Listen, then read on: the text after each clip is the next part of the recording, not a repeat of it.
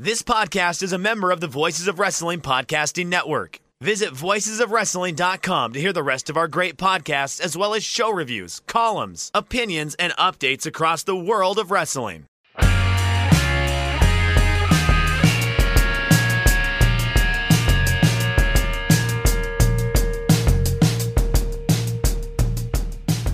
Hey kids, do you like professional wrestling? We like professional wrestling too. This is Shake Them Ropes. I can remember the name of my show. Just Shake Them Ropes. I'm Jeff Hawkins, joined by Blueballs Chris Novembrino. You know, He's a little crabby today. I'm just crabby. I'm crabby. You know, sometimes life hands you lemons, and it hands you those lemons in the nether regions. I am Chris. Who is you're kind of a sports fan. I know you're a basketball fan, but who is your favorite team? The team from your youth, that first one that you started to really like when you were like a little child and stuff. Oh, I didn't like sports as a kid. Oh, you were in your room with a guitar? I like books and stuff. I liked Sonic the Hedgehog. Okay, never mind. Super Nintendo. I mean, okay, I can sort of answer this question, Hawkins. Like, I was in Massachusetts in 2004 when the Red Sox won the World Series. And I got to, like, participate in riots up at the University of Massachusetts. The statute of limitations have since passed on all those sorts of things. So I was, like, into the Red Sox. Johnny Damon and Kevin Millar and Pedro Martinez, Manny Ramirez. It is going well. It is. And I love football too, Hawkins. I love football. Oh, Chris. Aaron Rodgers. I'm sure you're big on Aaron Rodgers. Love him. Yeah. Being raised before the advent of being able to have a video game, somewhat. You know, my parents weren't big on video games, and not having cable as a kid. I was raised on sports on broadcast television, and my Cincinnati Bengals, first time in 31 years, they are going to the AFC Championship game. I am flying out tomorrow my brother got me a free ticket because he is a Kansas City Chiefs fan and said if they ever play in the playoffs, I'll comp you the ticket. And it's weird sports fandom sometimes. It's one of those things where it's like we hadn't won a playoff game in 31 years, and I went to the game, and I'm like, this is gravy. And then we won last week, and now you're greedy, and you have hope, and you're like, if we don't win the whole thing, it's a disappointment when it isn't.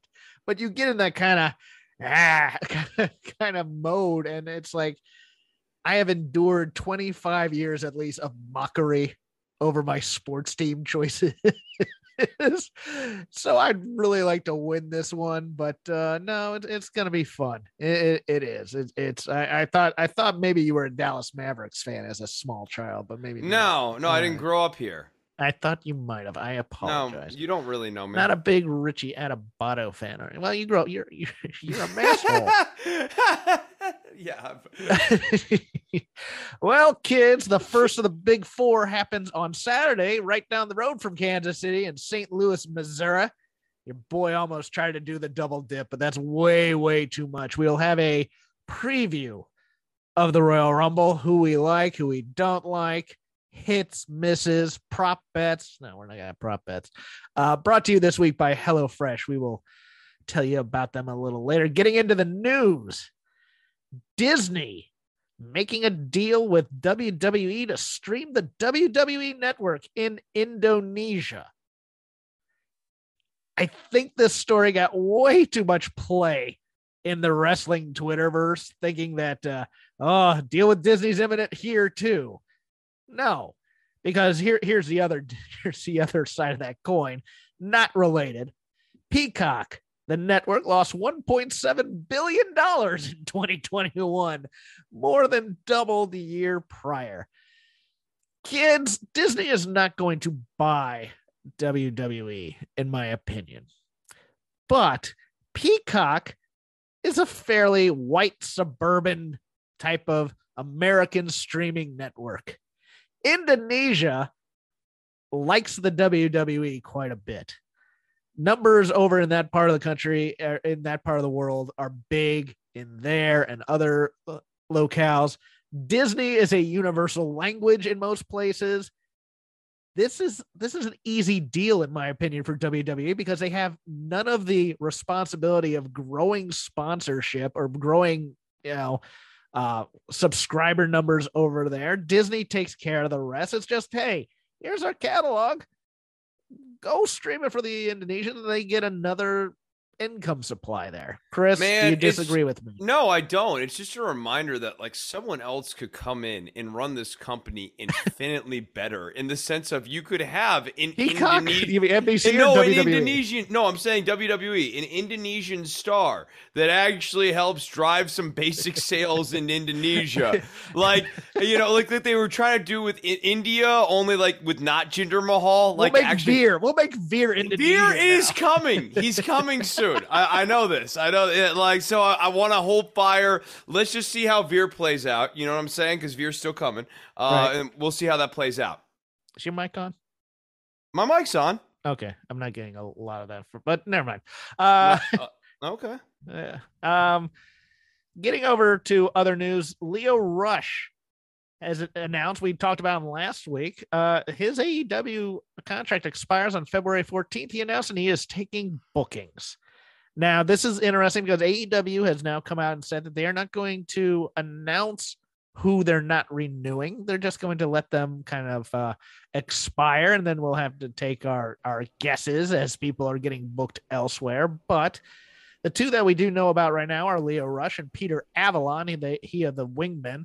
I have nothing but love for Peter Avalon because that guy outkicked his coverage. He made six figures doing what he was doing for this time. It doesn't mean goodbye. It just means goodbye for now.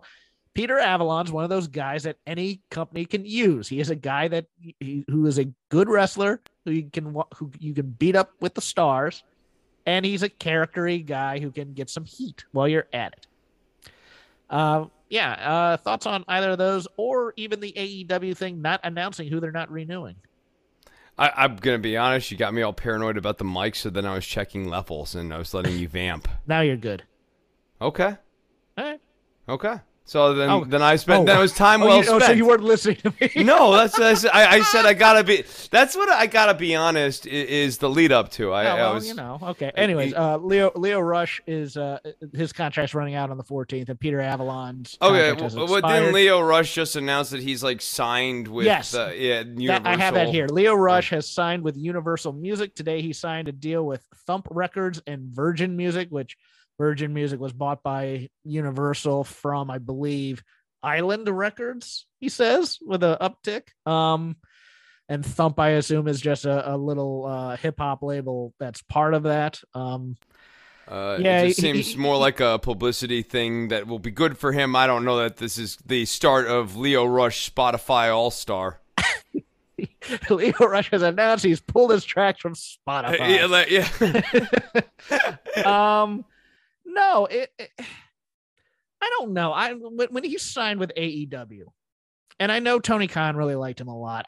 It's one of those things where I'm now kind of sad. I mean, his is a goodbye for now as well. He can always come back, but man, that tag match with him and Dante Martin was so fantastic, and he looked happy and good there. But that is a guy to me that can never work for a boss, and it's not in a he's being difficult in a negative way, but he's always going to be difficult to me. I think, you know, that employee, the employee who actually you respect because he's in there and saying, I'm only here for work. I'm not here to make friends with any of my coworkers. I'm not here to have a lovely little birthday party in the break room. When you say we're a family, that's crap. Okay. I'm here for 8 hours. I'm not doing overtime just to be nice to my boss. I'm out of here. That's the kind of guy, and that's the kind of guy an independent contractor has to be. So good for Lio Rush. Opinion. But that's going to be a problem for him in this specific industry because unlike other kind of independent contractory industries, it's a small market. You have two bosses. There's either Vince or Tony Khan. And that is really sort of the nature of where the industry is at. Lio can go, and what he'll probably be doing is going around and doing indie bookings, and I think he'll have a nice little run doing indie bookings. But I do think I think that temperament in this particular industry does sort of limit you, given that if you want to work an AEW program, you're going to have to play ball with Tony Khan and the vice presidents, the politics. We'll talk about that in the Lazy River. Well, remember, he had that issue with the Big Swole release and how Tony Khan handled that, and said that everything had been worked out, but maybe this is how it was worked out. Yeah, that's what I mean. You know, like I think that's what I'm saying.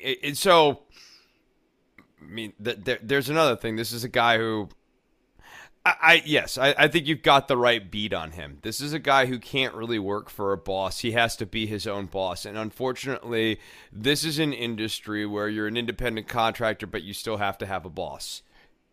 Also, just a little bit of a note on this music signing that came out tonight, this evening. Universal Music, part of the NBC Universal family, part of the Peacock family, which WWE is a part of. Over on the Dynamite show, which I do over at Fight Game Network, my co-host there opined that possibly maybe Leo Rush, with the right deal, even though he's never going to be a star, goes back over to the Evil Empire there for Vince for a while and just gets the money he can while he can. I could absolutely see him going over there and doing an NXT spot. I think at this point they're willing to throw pretty much anyone who's willing to show up on NXT to carry some of these greener guys along to halfway decent matches.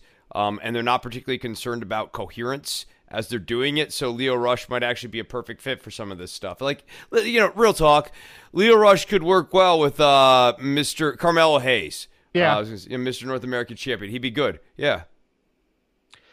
Was announced by WWE this week that NXT Stand and Deliver will be a matinee on the same day as the first night of WrestleMania.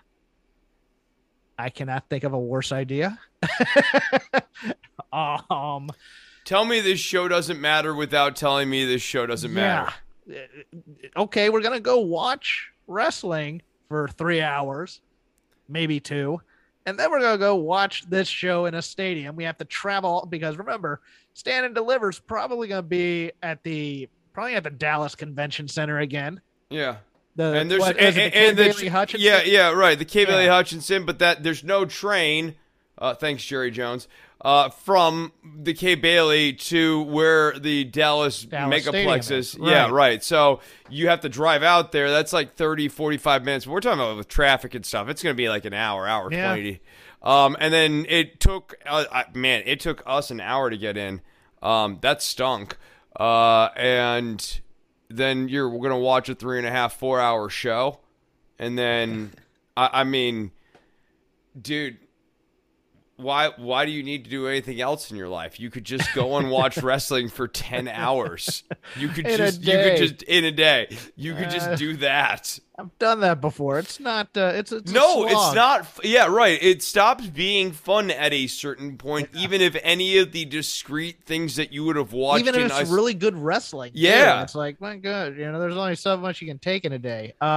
Also of interest, Ring of Honor announcing Supercard of Honor tickets went on sale today, April 1st in Dallas, Texas, WrestleMania weekend. Interesting to me because I didn't think they were coming back. Yeah. They're coming back.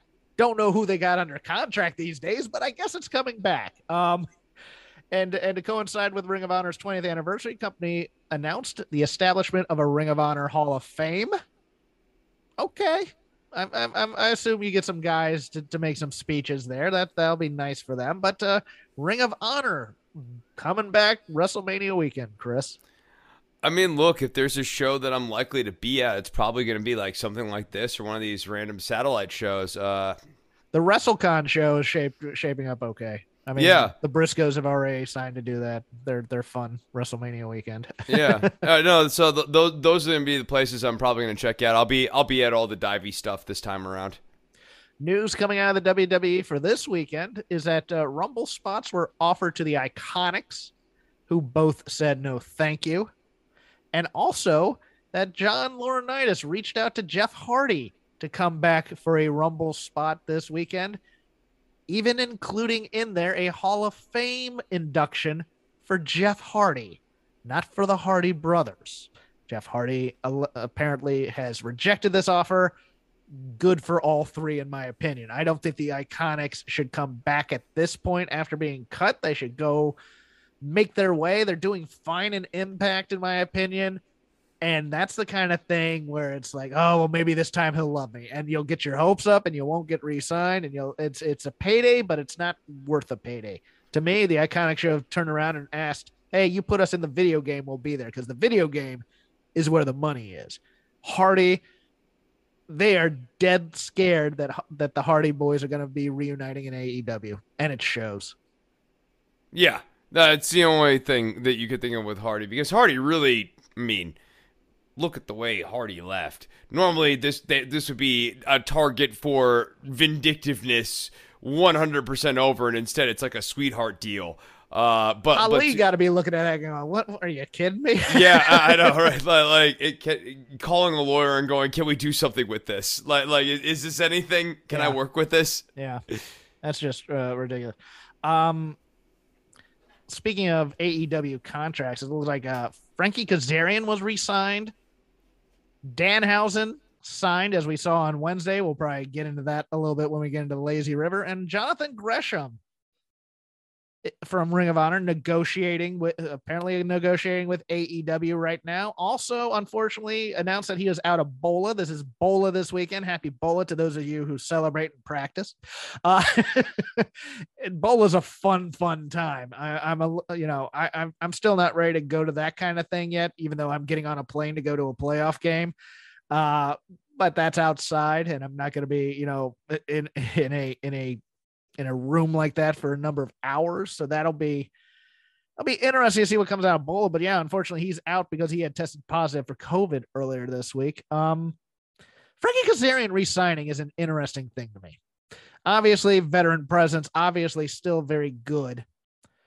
To me, I think transition to backstage is probably part of this. I would have to think so, because I don't see a lot of use for Frankie Kazarian in this company right now, other than because the elite hunter gimmick is dead.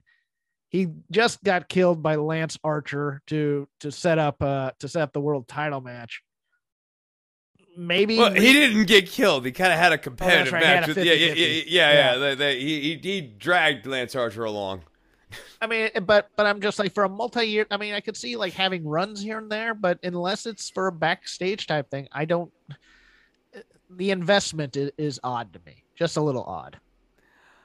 I think there's still tread left on the tires. We've talked about this with Frankie Kazarian before. I think, you need a fresh coat of paint. I think things have always kind of been off the rails since the SCU breakup. That's it. Yeah. To me, the SCU thing. No one benefited from the SCU. No one benefited from breaking up. And to me, the best move would be to put them together. Either he and Daniels, or even he and Scorpio Sky. No, he and Scorpio, I think, actually would be. Not that I don't like the Men of the Year. Don't get me wrong. It's a fun thing, but it's a lost gimmick right now. It's a gimmick that's lost in what are we going to do with this? And maybe if Kazarian joined Men of the Year and made SCU the team and Ethan the solo guy out of that wouldn't be such a bad thing either. That wouldn't be that bad. I mean, so you'd have Kazarian go heel, or would you turn Page? I'd have Kazarian go heel, and I'd have Page continue in the group. See, I'd almost want to go the other way and get them away from Dan Lambert, because I think Dan Lambert's the dead brand at this point. Do you? Because I think he's hit or miss for me. Don't get me wrong, but when he hits well. No, I know when he hits well, but it's like that. It's been kind of this one note act for a while. Maybe just seperate him and put him with Archer now that. I mean, it's like the Hardy Family Office thing, right? Like there's too many people in that, and like people need to you need. Like, much like the Butcher and the Blade probably need to be broken off from the Hardy Family Office, I actually think Men of the Year don't need to be part of the Dan Lambert faction anymore, now that Lambert's got like 8 million mixed martial artists. Ratings up across the board for wrestling this week. WWE Raw, 1,766,000 viewers, the highest since October 4th. in the demo 18 to 49, 0.46, the highest since November 22nd. Dynamite, 1.1 million viewers, 0.41 in the demo. NXT, though, not that hot. 593,000 viewers, 0.14 in the demo, 184,000. That means old people are watching this show, which is just, or children, I don't know which. But SmackDown last week, 2,255,000 viewers, which is amazing that they're getting more than Raw. But in the 18 to 49.64, 836,000, the highest since September 10th. And Rampage last week, 594,000 viewers, beating NXT. 0.24, 318,000, the highest since October 29th. Anything stick out to you there? I really want this SmackDown number cross-referenced against Fox's baseline, because I have this nagging suspicion that basically, yes, SmackDown does a better number than Raw, but that's just because the pulse of Fox is better than the pulse of USA. Yes, it's network. Yeah, it's network. And I think what is more real, whenever I'm looking at these numbers, is the year-over-year decline of Raw's performance on the USA Network. And while 1.67 is like the best from November or whatever, there was a point in time a few years ago, and the pandemic's hurt them for sure, but they were declining even prior to the pandemic, where they were popping, more reliably over 2 million. I'm trying to find it right now. I'm trying to find the ratings for it on Fox, but I can't right now. Yeah, but I mean, Last Man Standing was the thing that it did, and there was concern that there wasn't. I think it did like 3 million on a Friday, but that was because people love Tim Allen, and it was marketed towards an older audience. That's also true. Yeah. So that's the other thing. Like, you're doing these numbers, but, and this is where I guess the demo is useful. They are kind of like so numbers, because you're not really appealing to the kids, and wrestling's really about nailing it down with the kids. Yeah, it really is. It's a youth oriented business. Yeah. That's part of the issue. Have we been going to echo the entire time? I hope not.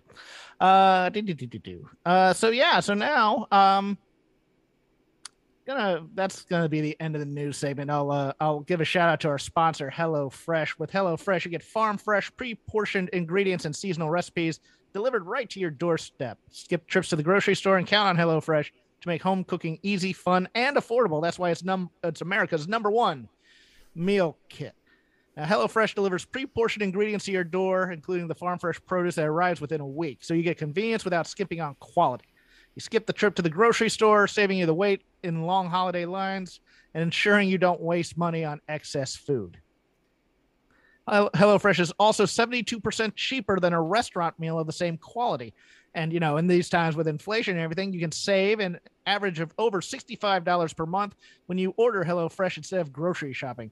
That's more money to put towards other 2022 goals of yours. Like subbing up to the Patreon for this show. Yeah, I am not a great cook. I can cook. It's hit or miss sometimes for me. And also, the thing that drives me nuts, and this is where HelloFresh helps me as a chef kind of thing, is I have spices here, but I never eat enough and fix enough things where I need, like a gallon jug of hoisin sauce or anything like that.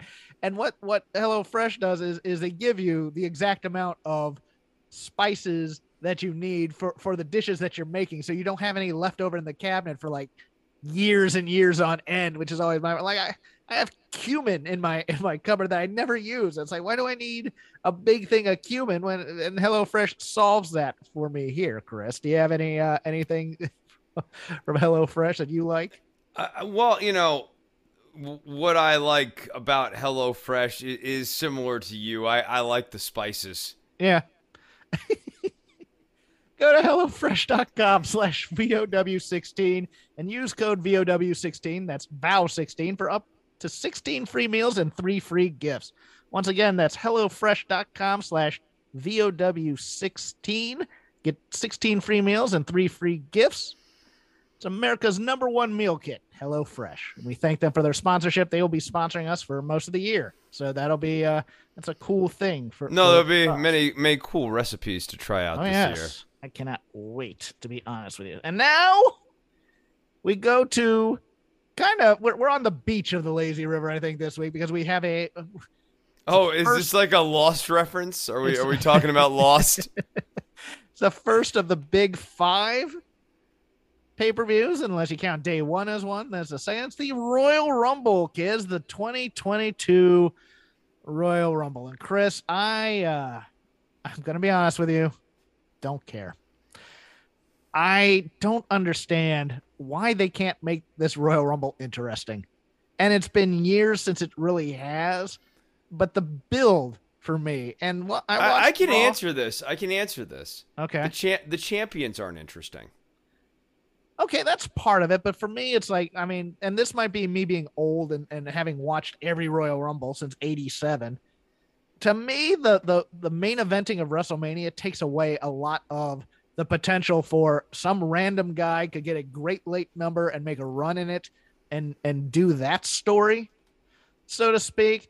But here's the other thing, is that you could make this Rumble interesting. You just have to build up everybody that's in the Rumble. And the thing here is, like, it's every man for himself. They hit that on the head over and over and over again. And how do they show it? They show everybody acting like a jerk to their friends instead of, like, okay, WWE is in bed with Bunham Murray for Ms. and Mrs. and Total Bellas and Total Divas. They know reality television. One of the most famous reality TV shows of the last 20 years or so involves a competition where it was every man for himself. And what happened was someone entered the competition and realized how to game it using game theory and alliances and ended up winning the competition. That show is called Survivor. It's been a big hit for decades here in the States. Why not start the drama of watching people build alliances in the Rumble and then watch them fall apart as we get there? Instead, what we get is tag team matches with, like, with the Mysterio family. Rey Mysterio's been in like 20 Rumbles. How the hell does he not know how it works? Or why does he feel the need that he has to show us that, oh, I know how to throw a man over the top rope? Watch this, Dominic. Every tag team acts like jerks to each other, but this is part of the bigger problem with not being able to build baby faces as well, is that every single friendship in the WWE at all times is transactive in nature. It's because Vince doesn't believe in friendship. You never get, this was brought up to me earlier, you never get great reunions. You never get, reconciliation. You never get the high drama that comes with friendship and things like that in there. Instead, you just get guys who turn on guys one way, because I saw the brass ring and I wanted to grab that opportunity, blah, blah, blah, blah, blah. It's the same thing year after year after year. Why can't we change up the build somehow, Chris? I mean, that's like it. Why can't we have a build, like a real build? And this year really felt like the build was what you were describing, and then also I saw a video package where they're explaining the rules. Yes, they do this every year. The numbers don't lie. The numbers don't lie video. Yeah, and I think that you're right. Like, why is this not interesting? Well, the champions aren't interesting, and the path of being a challenger isn't interesting. There are not intriguing challengers who have unfinished business with these champions. The answer, in short, is there is no long-term booking in this company, and the Royal Rumble, without long-term booking, is merely a battle royale. Yes. No, you're exactly correct on that front. And the thing to me is the early Rumbles where you're just doing the Royal Rumble Control Center and Vince growling out the names like Native American Tatanka, things like that. and Gene saying, who else has entered? Nikolai Volkov and Boris Zukov, the Bolsheviks. We're going to hear from them now as they are in the Royal Rumble, and they do their dumb little green screen promo and with Slick in the back. And, that was at least a build of some kind, and everybody wanted to win the Rumble. Blah, blah, blah. And instead, what we get is these dopey things where, 8-man tag, then breaks down. And then at the end, people start throwing each other ropes because. And then commentary has to just hammer over our head that if that was the Royal Rumble on Sunday night, it would be an elimination. Because I didn't even hear it this year, and I already know that it was said multiple times in that broadcast. It's like number one, we have the memory of fruit flies, apparently, for those of us who have watched wrestling for years. But even if you're new, all you have to do is say, if you throw a guy over the top rope, he's eliminated. And instead they have to show us week after week after week. And then yes, Michael Cole, if that happened in the Royal Rumble, he'd be eliminated by his own tag team partner. Booga booga booga. And you're just like, God, what? No wonder people have turned off wreshling in droves. They're treated like morons. And so, like, that's my problem, is that, like, the Royal Rumble, and we got feedback last week that I was wrong on Kofi Kingston, and that's almost more of a testimony to this. Like, I had reverse engineered Kofi finally winning. No, I had in my head, to make Kofi Mania better, I had retconned it where Kofi, after years of doing daring, death-defying survivals from being eliminated, finally put it all together, a synthesis of a decade of experience in the Royal Rumble to finally win the Royal Rumble. It's a beautiful moment that never happened. Can we talk about how Kofi strains the bonds of rules in a match by hopping on one foot and walking on pancakes? Why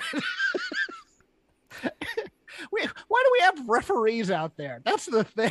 It's like referees never stop people from going back into the ring and throwing another guy out, but they're just staring at Kofi walking on a pancake and won't make a judgment call on it. Yeah, it baffled. I mean, the idea that a pancake doesn't count as the floor is really. I mean, look, the point being, that was wrong, but that only speaks further to, like, when they did Kofi Mania, they, like, inserted him in some other thing along the way here. This company has long given up on actually doing the road to WrestleMania. And Blood Money show in Saudi Arabia here, like, only further derails that because they need to do another beat to this story. So they're not even going to really start the WrestleMania bill in earnest until they get to Saudi Arabia. Yeah, there's going to be a lot of sign pointing on Monday. That's what's going to happen. But we have four matches other than the Rumble itself. Rumbles, I apologize, but let's do those first.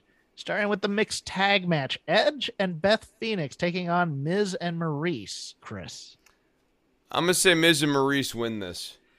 I think so too, because Edge and Beth Phoenix had the upper hand at the end of Raw.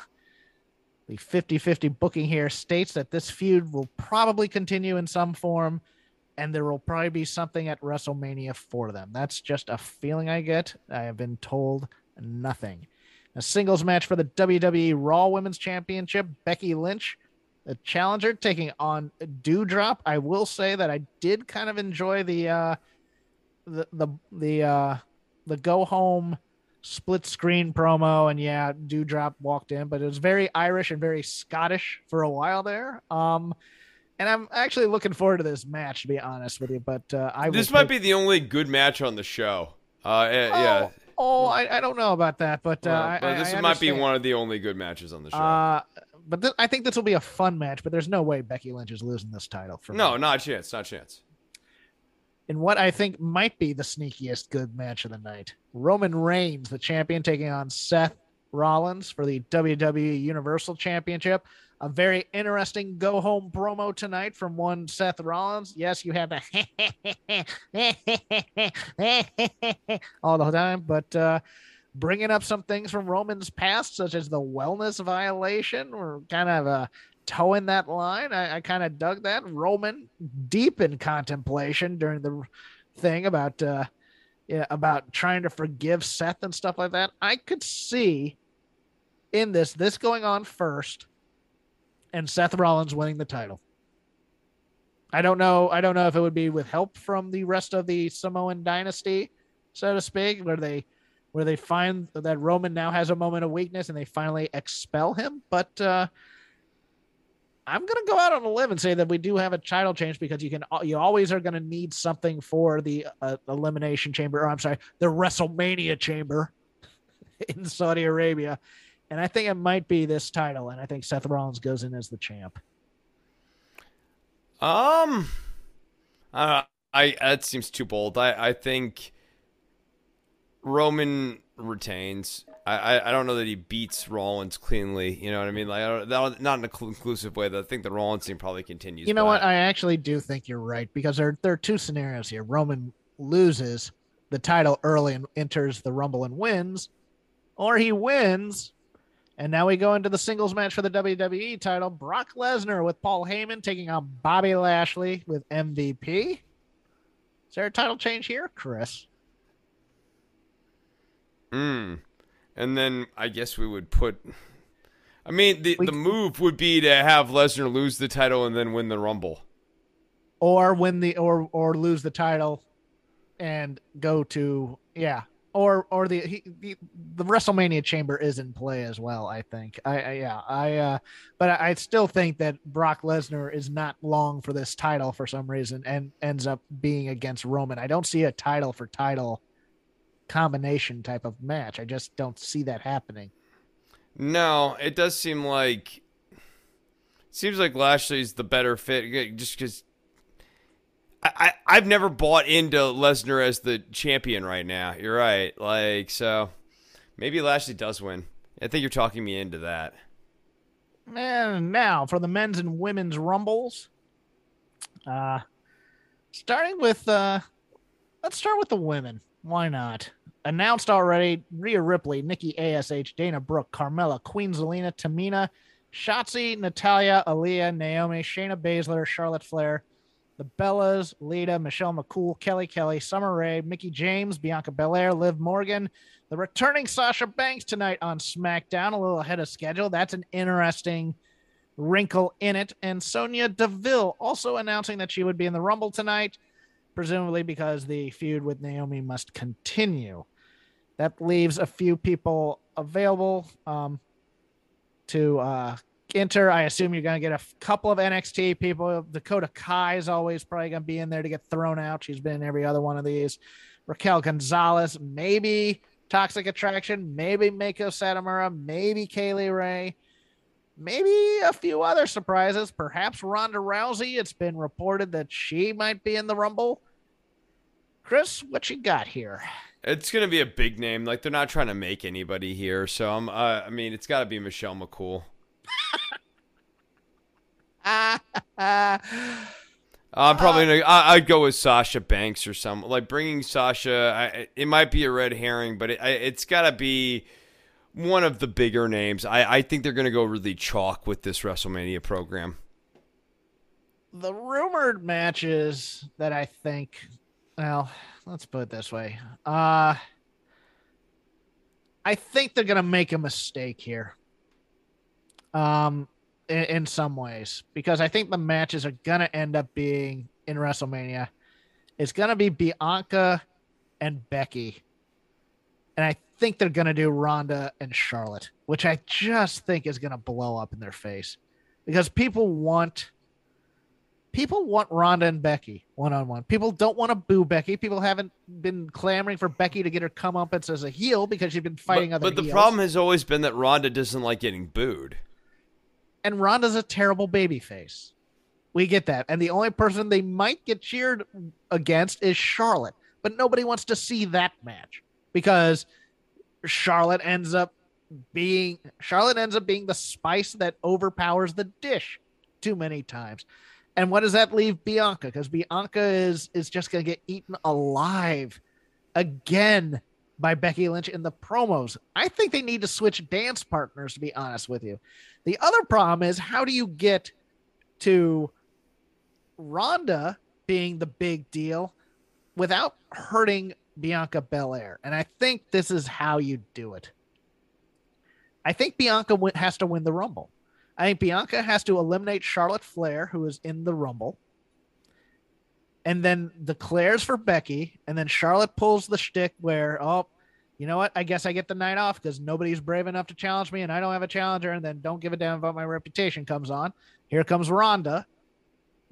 Probably gets a pop out of it. And then we have to do the build. And then that's when it's going to get dangerous for this company. But I think either Bianca or Ronda win. I'm going to go with Bianca winning it because I think Ronda's going to be the surprise afterwards, much like she was in Philadelphia. Sounds reasonable to me. Bianca seems like, I mean, but like you could also see Sasha eliminate Bianca. But yeah, like Bianca, Sasha, one of those. Yeah. I think Sasha is going to be involved with a match against the Bellas at WrestleMania. I think she might have a friend. Let's put it that way. That's my educated guess on that one. I think because of the program last year where the Bellas ended up slapping Bayley. I think if Bayley can go and if Bayley has rehabbed her leg enough, who knows? I think we get the return of Asuka Saturday. I think that'll be nice. I think we have a couple other surprises, but they won't be surprises that make you go, oh my God. They'll be surprises like go, oh yeah, her type of thing. So we'll go with that. A little bit harder to get a read on the men because these are the men who are announced, and I'm not sure any of them are in contention except for one, who I think I'm going to pick. But it's Angelo Dawkins, Montez Ford, Rey Mysterio, Dominic Mysterio, Austin Theory, Johnny Knoxville, Sheamus, Damian Priest, AJ Styles, Big E, Happy Corbin, Madcap Mop, Sami Zayn. Big E, by the way, now part of SmackDown. Kofi Kingston, Kevin Owens, Omos, Randy Orton, Riddle, Chad Gable, Otis, Dolph Ziggler, Robert Roode, Shinsuke Nakamura, Rick Boogs, and Ricochet. Surprises spoiled by Fightful. Get earmuffs if you don't want to hear them, but Kurt Angle is in town, as well as Shane McMahon, so I will put them on the board as well. Chris, who wins the men's Royal Rumble? I am going to go with Big E. Okay. I like that. I think I think for me, it's dependent on who wins the women's Rumble in many ways, because it's one brand, one Rumble usually. It's Bianca on Raw. I agree with you. I think Big E wins that, and I think that makes no, I don't. Do I? Because I think it's Brock and Roman. So which title is Brock and Roman going to go for then? Because that'd be kind of weird. Or maybe Big E challenges Bobby Lashley over on Raw. That could happen. Okay. I've now made sense. I mean, transportation is like, it's like the brand splits don't really matter. Oh, and also the winner of the Royal Rumble gets to choose who they want to face. Yes. So it's yes. So like brand splits absolutely don't matter. But they usually save one for each show type of thing. That's what I was saying. If Ronda Rousey wins the Rumble, the women's Rumble, or is going to win the women's Rumble, it makes it much easier in some ways because it's going to be whoever the Raw champion is. Damn if I don't think it's going to be Randy Orton, because star power is lacking. Randy's been in the middle of this comedy thing, and he's been a good soldier about it, but now it's time to make him main event Randy Orton.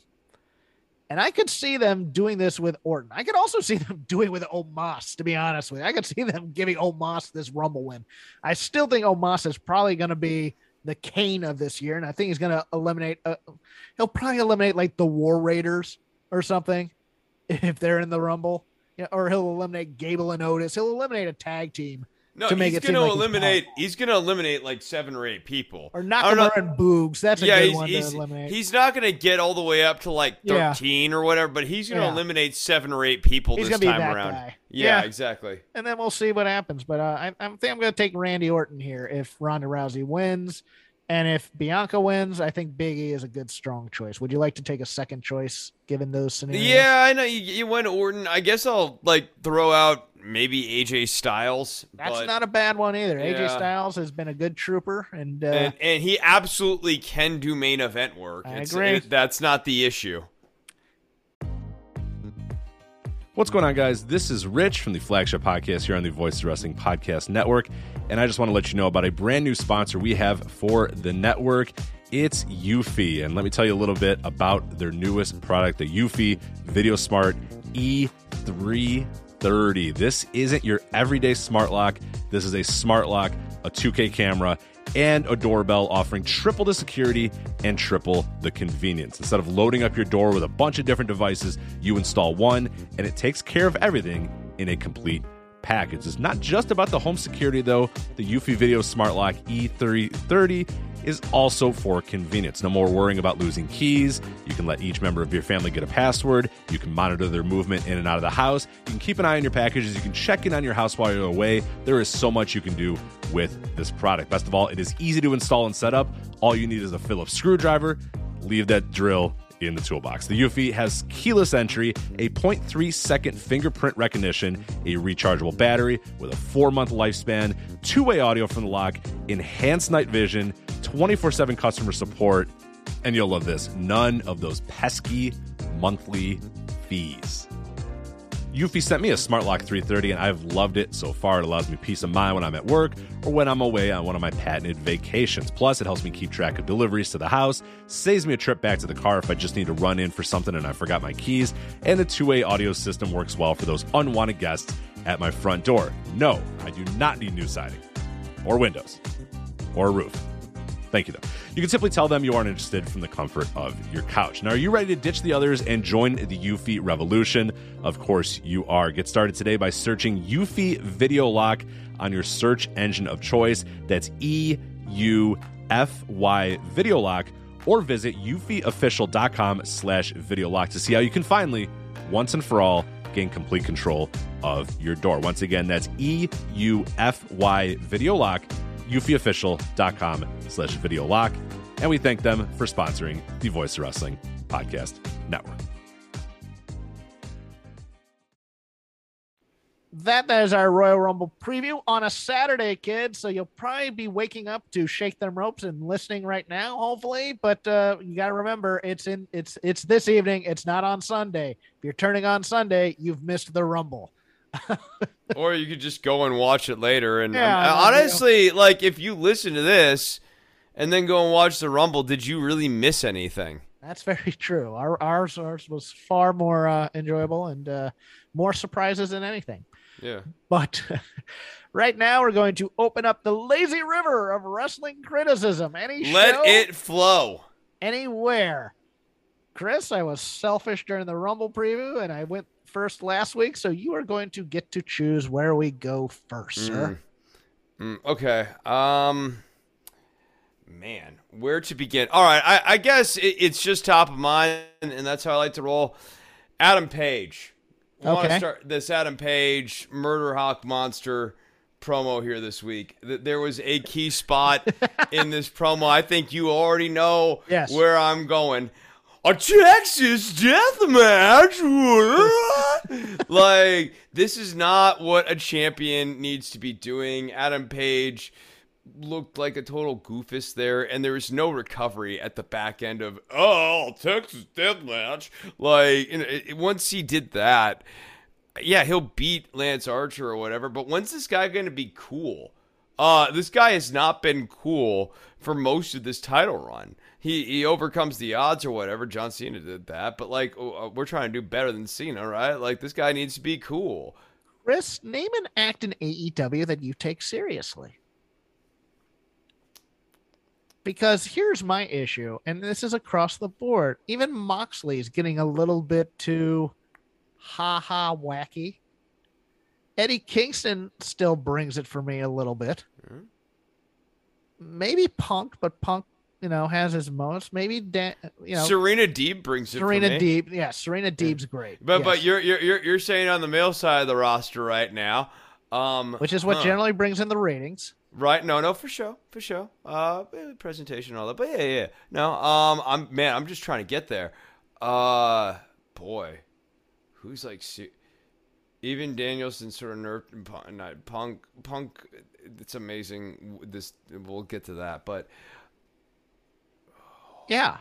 I don't want to leave dead air here. So No. But that question is a compelling argument, because I don't have a good answer for it, and you gave me a lot of time. And this is where this not to co-opt your point because we can go back to Adam Page. Yeah, Trust me. This is where my issue with the lights out match comes in.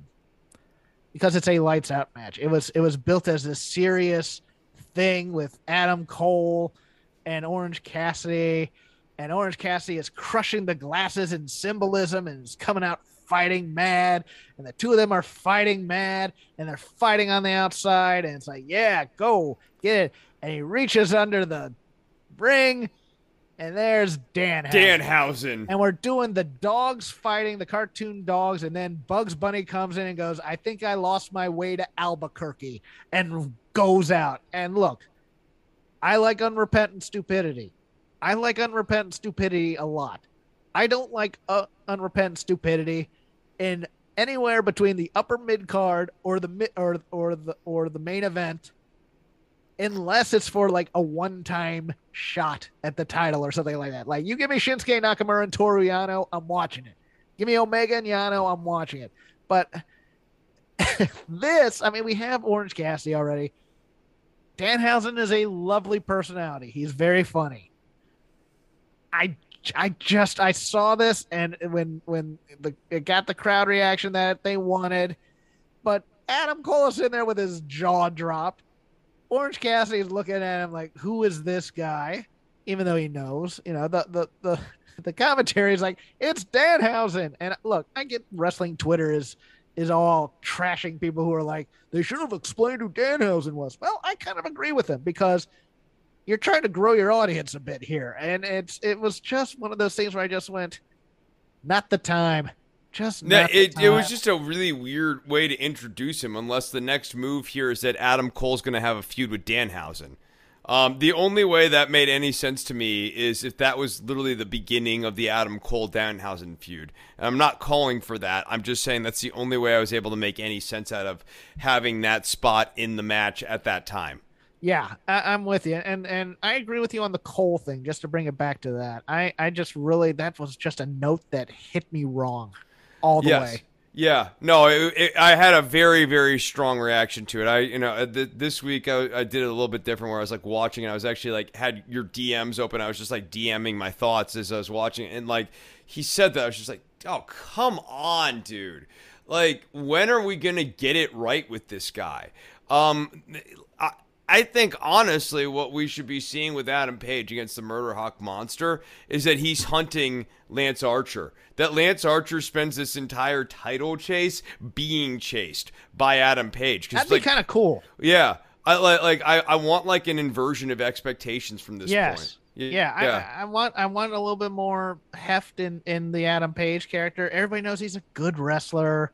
And everyone knows he's ultimately going to beat Lance Archer. Yes. So, like, that's what I'm saying. Like, having him chase Lance Archer here is not going to be at Archer's expense. It's going to be to build Page. Which that would help Archer, too, because Archer comes out, does the whole bullying gimmick, throwing around ring boys occasionally. Used to spit water before COVID thing, comes in, storms, wrecks stuff, and leaves type of thing. I like that idea. I like the idea of I'm not the one being hunted type of thing. I think that'd be kind of cool out of Page. I like that idea a lot. Yeah, I need something different out of this guy really, really badly. That's all I've got on Page. It's a shame I'm so ice cold on him because I want to like him. Something that did not hit a right note with me on the same Dynamite show, and it wasn't that this was a bad segment because I liked what it did at the end. I liked the beatdown, but the MJF Punk promo back and forth, which is a go home for the Chicago show. In my hobby of improv when I was teaching it, there was always this, when young improvisers would get nervous, they'd start bringing in other things other than the connection between you and the other person on stage. They'd bring ancillary characters. They'd talk about things that were supposedly in the environment. They basically, they were scared to make the connection. Now, I'm not saying that's what happened here. But this MJF, the public trial of CM Punk in front of the Cleveland audience thing, did not work for me. I wanted this to be him spitting fire at Punk as opposed to him playing to the audience to try to turn on Punk. I don't think this worked. This didn't work for me. And, I think the notion is that MJF is calling Punk a fraud. I get that. But this is the last set of promos between the two before they have their match. And I really wanted Kingston Punk rather than what this was. Now, the beatdown afterwards, I thought that was a lot of fun, other than the fact that I thought it was time to turn Wardlow during that. Even if Wardlow had just said, no, I'm not powerbombing, and just walking away, I think he would have been over like hell after that. I don't know how you find a hotter crowd to turn Wardlow in than Cleveland, his hometown. But the MJF Punk thing left me wanting a little, Chris. Yeah, it left me more than wanting. You're actually more charitable to this segment than I am. I had a lot of problems with this segment. So I think with Wardlow, you're starting to get into where I was going. I thought that the mismanagement of Wardlow was pretty severe. I didn't think he got enough time in his enhancement match prior to this segment to really bask in the crowd glory and establish the warmth, because this is really supposed to be a scene in 3 acts, right? We have Wardlow come out, and in this first scene, Wardlow squashes the 2 guys. Frankly, like, that was mismanaged. The 2 guys should have jumped Wardlow. They should have actually done something dastardly this time to try to get the upper hand on Wardlow and try to cheat, even though it's a handicap match. Like, we really need to start babying Wardlow. Just having Wardlow obliterate 2 smaller dudes is not actually really a babyface gesture, other than, like, by the Ryback school of booking. Like in this case, in Cleveland, Wardlow needed to come out. He needed to really embrace his Wardlow people more, because you actually had, like, people in the crowd, like, dressed up and, like, really embracing Wardlow and everything. Like, and he needed to play into that. The enhancement guys needed to be more clearly heel rather than, like, literally just being crash pads being tossed around. Yeah. They needed to jump him. They needed to do several things, and Wardlow didn't need to overcome a lot of adversity, but he needed to overcome brief dastardly adversity. Like, they trip him, they kick him in the nuts, something like that, but then Wardlow real quickly punishes them. It just shows that the opponents are smart and they had a plan going in. Right, exactly. That they have some sort of plan, and which would make some sense too this far along, having seen Wardlow do these sorts of matches with people. Like, these guys had a plan. And it's enough to give Wardlow justification to really obliterate them, so the crowd can really get into Wardlow obliterating them on the back end. Basically, what I'm saying is, in this first act, a lot of things were done where we didn't maximize the crowd's attachment to Wardlow. And that's really important when we get to the third act. But to go into the second act here between Punk and MJF, I do not think I found myself scratching my head as to what the end of this story is, and I think it's MJF wins this match in a dastardly way. But I think really the point here, like, for MJF's promo to have any sort of, like, heft or weight to it, the stakes are that he needs to reveal Punk to be this bad person, and I can't possibly imagine how this match can play out to where the crowd is left with an impression that whatever CM Punk does to MJF, CM Punk's the bad person. Everyone hates MJF. And that actually is what made Act 3 even more perplexing. So in Act 3, you have MJF jump Punk with the entire Pinnacle, up to and including Wardlow here. And so, like, now, whatever Punk does, even if he cheats on MJF, like, Jeff, if he low-blowed MJF 5 times in a row, and then hit the GTS 10 times in a row, and then, like, took a chair and did a concerto, and then picked him up and did another GTS, and, like, then called his mother and was, like, screaming at, like, at what point would it take for the crowd to go heel on him? It would probably be because they're getting bored. In Chicago? Yeah, you're right. Actually, you're right. You're right. Nothing possibly can turn him heel in Chicago, Jeff. Nothing. In any other city, it would be a massive lift, but in Chicago, it'll never happen. So, like, the stakes and the framing in Act 2 do not make sense to where this match needs to go. So that's another problem. Then we get to Act 3. Because Wardlow had not been sufficiently overheated during Seg 1, we did not have the crowd initially bite on reluctant Wardlow. So you needed the commentary booth to furiously be like, Wardlow looks pretty reluctant. Oh, geez, Louise. And the next hour was like, yeah, Tony, he looks really reluctant. Oh, yeah, really reluctant. Because it wasn't connecting with the audience.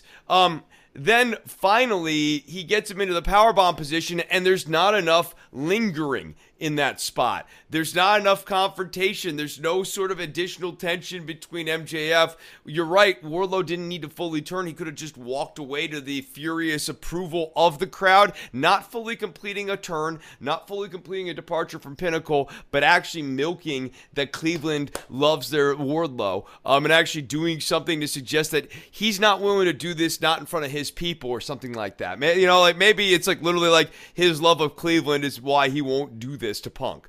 And so like I just thought this was a miss in all three acts. Yeah. The Wardlow thing it baffled now. That okay, now's the time to okay, never mind. It's your turn on the river. Yeah, I gotta talk about this. So you know the other show I do news and politics, and so I study journalism. I'm a bit of a journalism guy. Mark Henry's a hack. We need to just cut to the chase here. Mark Henry's a hack journalist. You watch this guy every week, every Friday night. This doofus gets the primo slot leading into the main event. We want to know the stories. This guy can't ask a follow-up question? Kidding me? That's all I got. So he's Jim Acosta. Okay. It's any number of people, dude. Any number of reporters who are bad at their jobs. I mean, when you think investigative journalism, do you think Mark Henry? Yeah, you do. Okay. You used to. I gotta say, this Rampage spot is complete. No. Rampage has completely destroyed this guy's career. He used to be a reputable journalist. What stories has Mark Henry broken? Ever? His retirement? That doesn't count. He's an active player in that. Well, no. I mean, back in 2013, he had the first scoop. He told John Cena. Okay.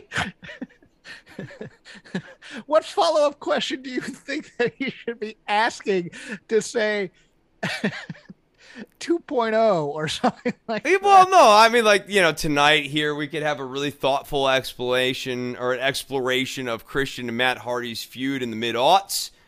You know, there's a lot of history that you could have called back to. If Mark Henry would do any of his homework with his interview subjects beforehand, he'd be ready with interview subject. Luchasaurus, you're from the Neolithic or Paleolithic era, probably. Have you ever met a pterodactyl? Great question. Have you ever met a pterodactyl? Oh my gosh. Well, I got a lot of my Raw complaining done during the I'm good on Raw preview. But for a palate cleanser, I'm going to go over to the neighborhood of NXT UK. I'm going to suggest that everybody watch this week's main event, which is NXT UK, which was an empty arena match between Ilya Dragunov and Jordan Devlin. Oh my goodness, dude! This thing on a show that cared about small flying guys, and actually cared about foreign talent, and just actually cared. I love the kids over at NXT UK. I still think they put on fairly compelling shows, but with the amount of product out there, it's one of those ones that has dropped to doesn't matter. Watch it when you can. But this week it was one of those. It's a good match. Go out of your way to watch it. Yeah, that's legitimately one I might circle back to tomorrow night. My next pick here is MSK over on NXT here. We got to go there. This Dusty Classic stinks. And geez. Wes Lee is one of the most annoying people that I have seen in professional wrestling, and never more natural heel. Like it's so amazing to me that they are booking this guy as a babyface. He is so obviously grating. try hard in a way. For me. Yes. No, he just has classic unlikability. And if he was doing the same act, only as a heel, I would say it's like wonderful. Like, because he's just so grating. The trying hard, and yes, Nash Carter, not much better, but like Wesley really carries the gratingness of MSK. He's really trying to sell it, and that's part of the problem. Yeah. He's really, I'll tell you what, though, it's one of those things. You and I think, agree here. In terms of being hateable in a wrestling sense and has now gone through the looking glass to being ultimately likable, we talk about Chase University and Andre Chase, right? Bro, like I love Andre Chase. I want to make sure I'm really clear on this. I like Bodie too. I think. No, he's great, but like Chase really in a show and in a company that's really starved for like anything remotely interesting in the babyface department, Andre Chase actually works as a mid-card babyface, especially with this teachable moment spot. It gives him the opportunity inside of a match to school, in quotes, a heel briefly, and he can even lose the match later, but gives the crowd a real chance to enjoy watching a heel get embarrassed. And like, wins and losses don't necessarily matter for Andre Chase, but like, he's good promo.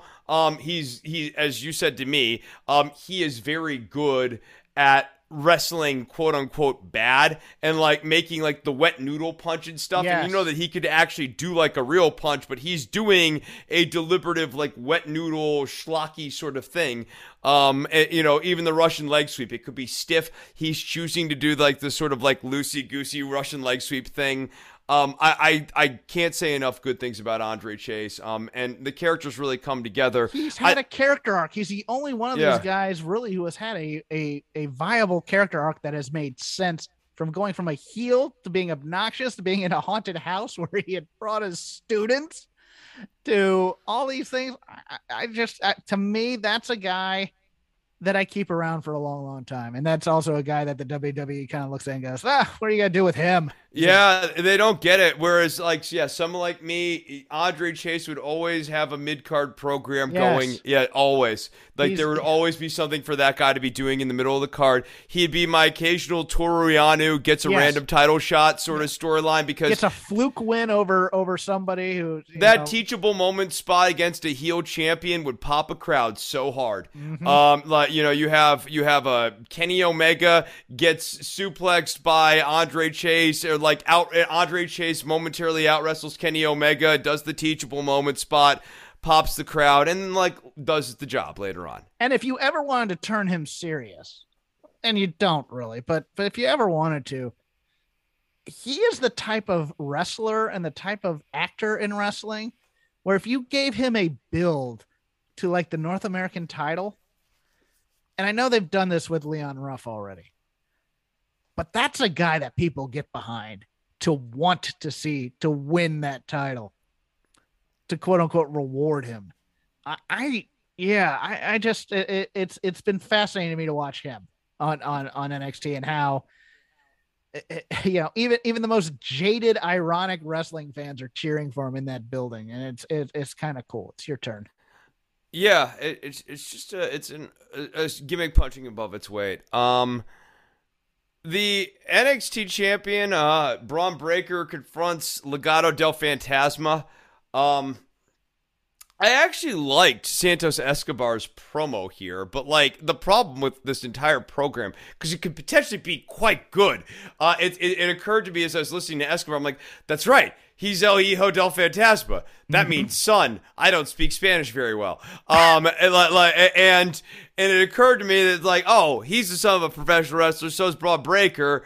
Okay, these guys are like legacy. Like the story actually is quite good, but because we can't mention any names, and for whatever reason, and because Braun Breaker has to be Braun Breaker, we can't like actually really sink our teeth into the storyline. It's unfortunate. What was the name of the singer? the singer on NXT? Oh, Ollie J. In case of a water landing, she can be used as a flotation device. That's all I'm saying.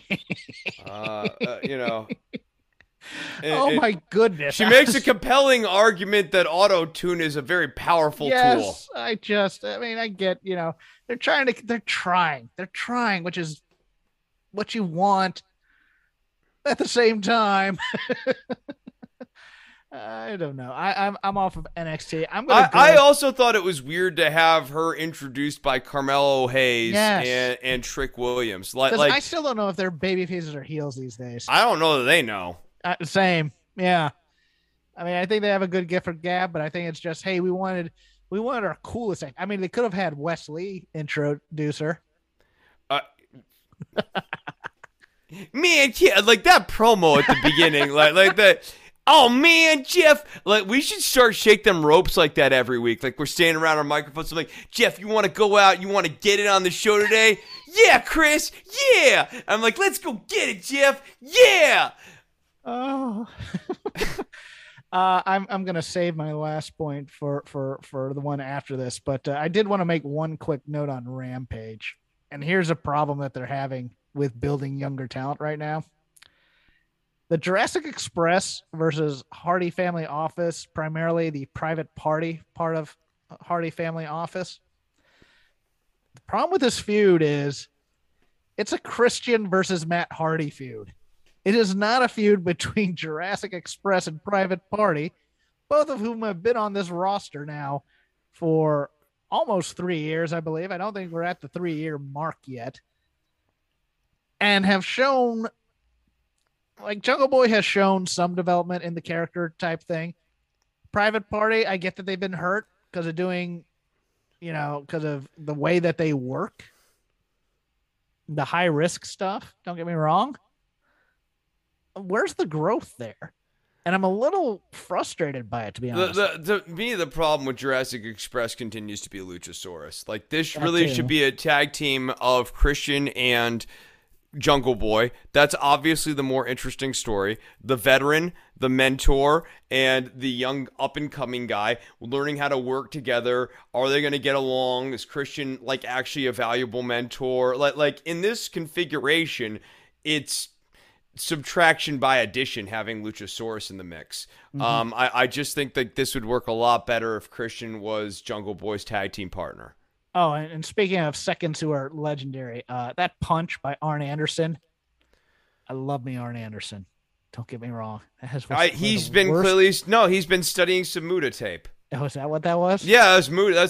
That's clearly. If you ever watched Muda in 1988, did you really just ask me that question? Yeah, they come off the ropes and he does that. Yeah, yeah, it's great. The dead eye look I just gave you.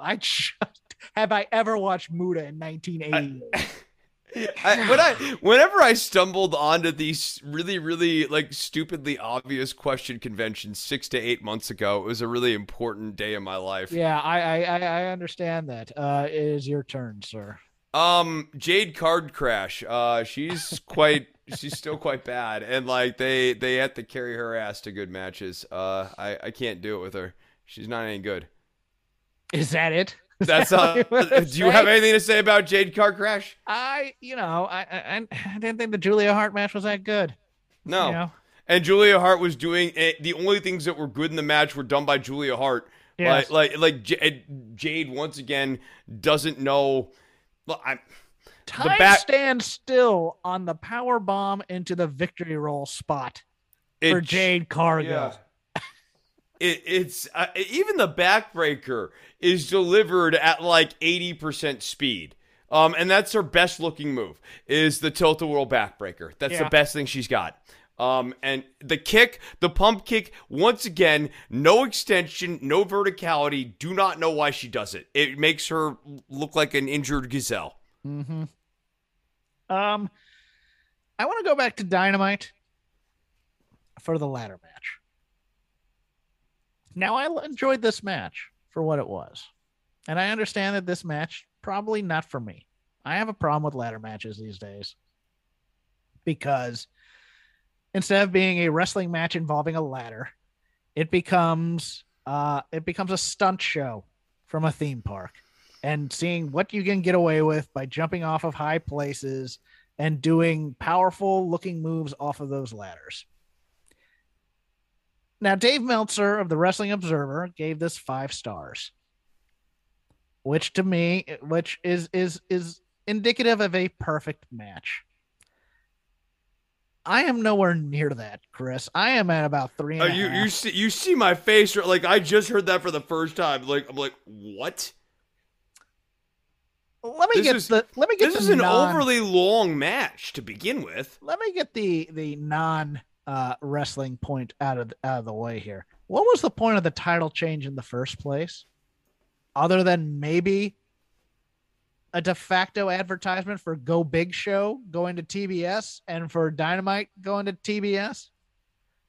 But it did Sammy no favors, and I'm not sure giving the belt back to Sammy does him any favors.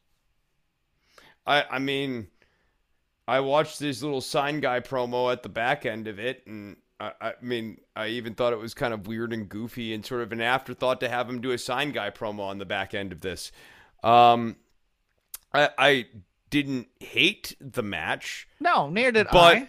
But the problem continues to be that Cody's character sucks, and that like he is neither face nor heel, neither fish nor fowl, and it makes it hard for everyone who's working off of him. Here are some of my rinky-dink issues with this match that I tuned out for a little bit. I gotta go real. I'm sorry. This is to go back to the 5-star thing. Yes. The fact that Cody's character is so shithouse right now, it immediately sort of disqualifies any match Cody would have in being a 5-star match because his character's not any good. And to have a 5-star match, you need to have good character A versus good character B. I agree with you in principle, but to Dave, what matters now is big high spots. And it's been that way for about 4 years, in my opinion. When he gave this PWG 6-man match, it was like Ricochet, Evan Bourne, or Matt Sydal, and was that the infamous 6-star match? No, he gave 6 stars to Omega and Ibushi. I think that was the 6-star match. I think this was still 5, but don't quote me on it. It might be the infamous 6-star. But it was the Young Bucks and Adam Cole versus Ricochet, Sydal, and another high flyer, and it was a lot of fun there live. Don't get me wrong. It was great. I was there live, and it was a very, very fun match. And Dave was having the time of his life and watching all these high spots and all this stuff. But as a match, it didn't tell a story per se. It was just stunt. To me, a 5-star match has to be a culmination. It has to have a build. It has to have a crescendo. It's what made Okada Omega fun. It's what made like Okada Tanahashi fun. Like every one of these, it felt climactic. Yeah. And like when you bring up what was the point of this title change, and then I go, Cody's character's like this sort of like incomplete, incoherent gobbledygook. How could you possibly, starting with that template, like those two questions of we're going to have sort of an incoherent title change, and one of the two participants is going to be the sort of, I guess, heel, but not even really want to be a full-on heel, so he's not going to really make the babyface a babyface. How do you possibly get 5-star match from there? I'm sorry, but like I just wanted to stop back on that because it really, once you said 5-star match, it's made my head spin. My favorite thing in this match was a little thing, which was Cody using the ladder to hurt Sammy. The front suplex through the ladder, the figure 4 around the rungs, those little things, those are the things I want to see in a ladder match. Those are the things those are the little things where you're trying to incapacitate your opponent enough for you to climb a ladder, which God bless the referee in that match for holding ladders that were rickety for both of them and saving their lives probably more than once, but enough to climb that ladder and get it. We had a superplex off this ladder. The cutter spot, don't get me wrong, the cutter spot was awesome. Why wasn't Cody knocked the F out after that super cutter? There was no selling in this match, Chris, and it drove me nuts, other than Sammy grabbing his ribs in a couple of those spots early down in the audience and stuff when he did the jump off. I think when he did a cutter off the off the barricade. It was like I understand that, oh, athletes now are better than athletes then. It's not the point. You're telling the story of wearing a guy down enough to be able to climb a ladder and get these titles. And these guys were never worn down for the most part. That suplex alone should have been, I think they were hurting for time and were rushing a little bit. And so what happens then is okay, we got to get to the next spot. And so you forget you're in an actual wrestling match telling a story where damage is being done. So we get super cutter off the ladder, which looks just awesome. And then next thing we know, we're fighting 20 seconds later. It was ridiculous, Chris. Yeah, no, I just didn't tell a very good story to me. I guess the right guy won, but this is a 3.5 star match to me. Speaking of the right guy won, I have no problem with, this is no DQ. So, you can, the rules there are spotty to begin with. Sure. What is the purpose of Fuego del Sol coming down here and doing the whole, you guys are supposed to be friends, blah, blah, blah, blah, blah. And then Cody tiger drives him as he should have. Well, is that what that was? I was so confused by Fuego showing up. I didn't understand that. He went down there at first, and this was after the superplex off the ladder, and he kind of like shoved Cody a little and asking him what he's doing because I think they were supposed to be at least have a mutual respect thing going here. But he had no place here. And why doesn't Cody have Arn or Brock or somebody out there seconding him to get rid of this knucklehead? This is another, again, if you're going to have a 5-star match, you don't have a random ass spot like this that makes absolutely no sense, adds nothing. And it's just like, these are the sorts of things that get your grade scored down. Fuego's on his vlog. I don't care. It has nothing to do with this. No, it has absolutely nothing to do. And that's the type of crap that someone who's just watching Dynamite does not understand. Like, I'm a real good litmus test for this since I don't watch any of the ancillary stuff. So when I watched that, I was just like, why is that happening? Why is this guy? I know that, like, he's associated with Sammy, but, like, what would possibly be his reason for doing this? I guess, are we good on Cody? Because I got one more. I'm good on Cody. Yeah, go ahead. All right. So, legit Layla Hirsch and Red Velvet made me regret ever saying that Red Velvet should have been made champion after that Britt Baker match. Even though I still maintain that this Britt Baker storyline, and actually I'll kind of pair these together. That Britt Baker promo was ass. It was ass. It was ass. Oh my God, it was so bad. She's like, CM Punk keeps talking about me now, like for like 5 minutes. We get it. Pittsburgh and Cleveland don't like each other. No, but like if you were going to come out there and go like, I'm going to do a promo that's on the par of CM Punk and then follow it up with cheap sports heat for 5 minutes. You know what this was? It was an attempt at a Rock promo. Or a Jericho promo where she's been working on these lines. Like, was it the Brittopia line and things like that? And she had to get through them, and she wasn't feeling the energy of the audience at all. There was a lot of Jericho. There was a lot of Jericho-isms in here where he needs to get catchphrases over, like GFY. There was a lot of trying to get my jokes in here. It was open mic night, as Brandy would say. But that jacket was so try hard. The jacket's been there though, and that's a Pittsburgh Penguins jacket. Yeah. No, I get that, but like the jacket, and then like to do the whole theme, and then like all of it, the entire ensemble and the promo reeked of like a weird heel desperation that she needs to get heel heat, and she was a Miz promo, is what it was. Yeah. It was very, very weak. Back to Layla and Red. Yes. Oh God, it was quite bad.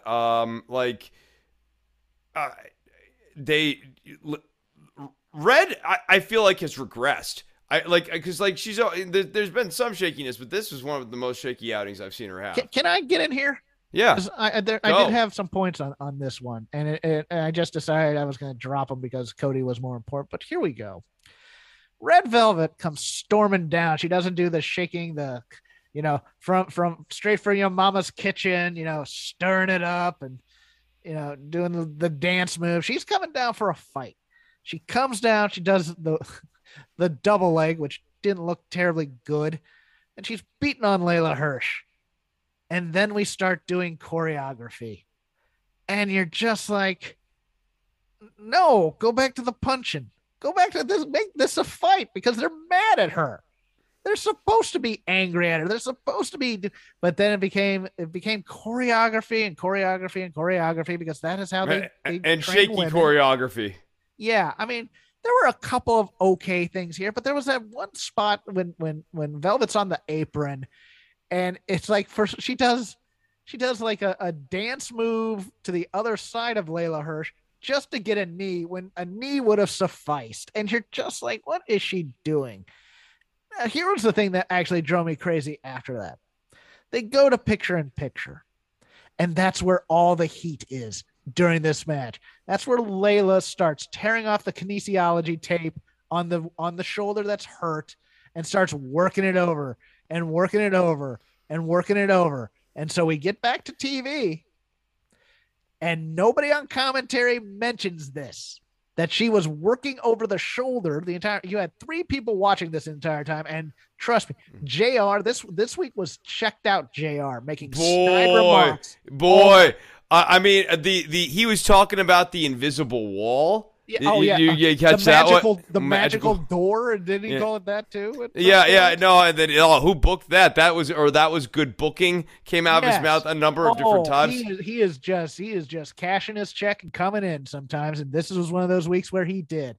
But Excalibur's usually good about that stuff. Tony's usually good about that stuff, and nobody mentioned it. Nobody mentioned the ripping of the tape. Nobody mentioned that she was working over the shoulder during the commercial break at all. And so when you get to this thing where it's like she's doing the rolling arm bar spot, which was they did as she got the knee, and then Red Velvet kicked out at 2 just to get another move in, and you're like, no, that's the finish right there, that hard ass knee into her face.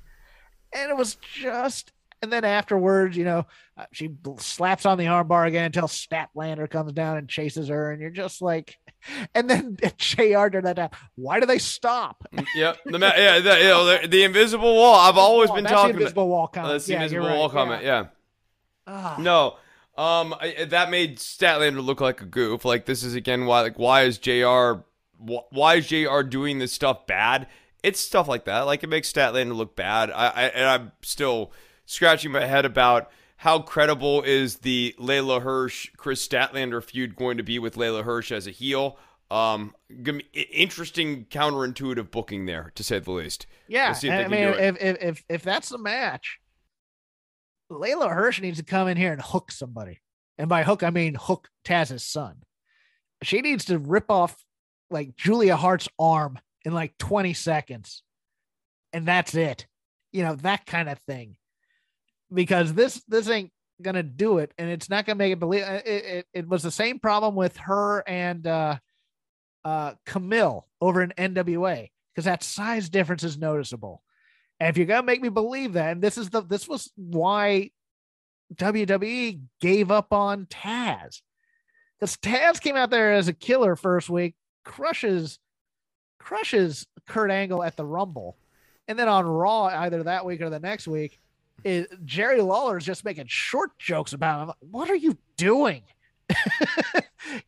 And then they basically gave up hope on him as opposed to just making him kill people every week and not go 50-50. You have to have Layla Hirsch kill some people on this show. And there are plenty.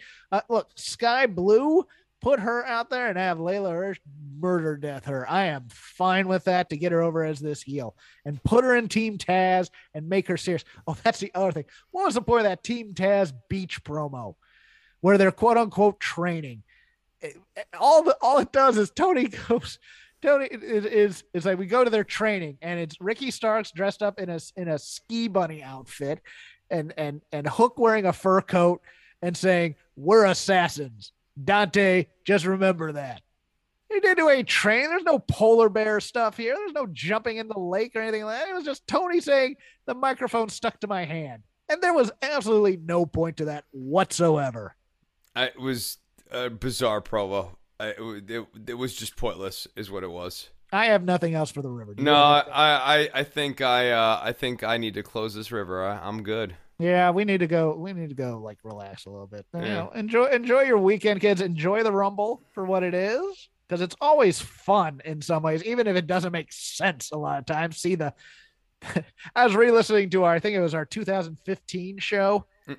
which we took callers, and that's the one where we got the drop of I'd rather get a DUI than watch this thing. That was the one where the Wyatt family dumped out Daniel Bryan when he was the hottest babyface in the company, and Roman Reigns won.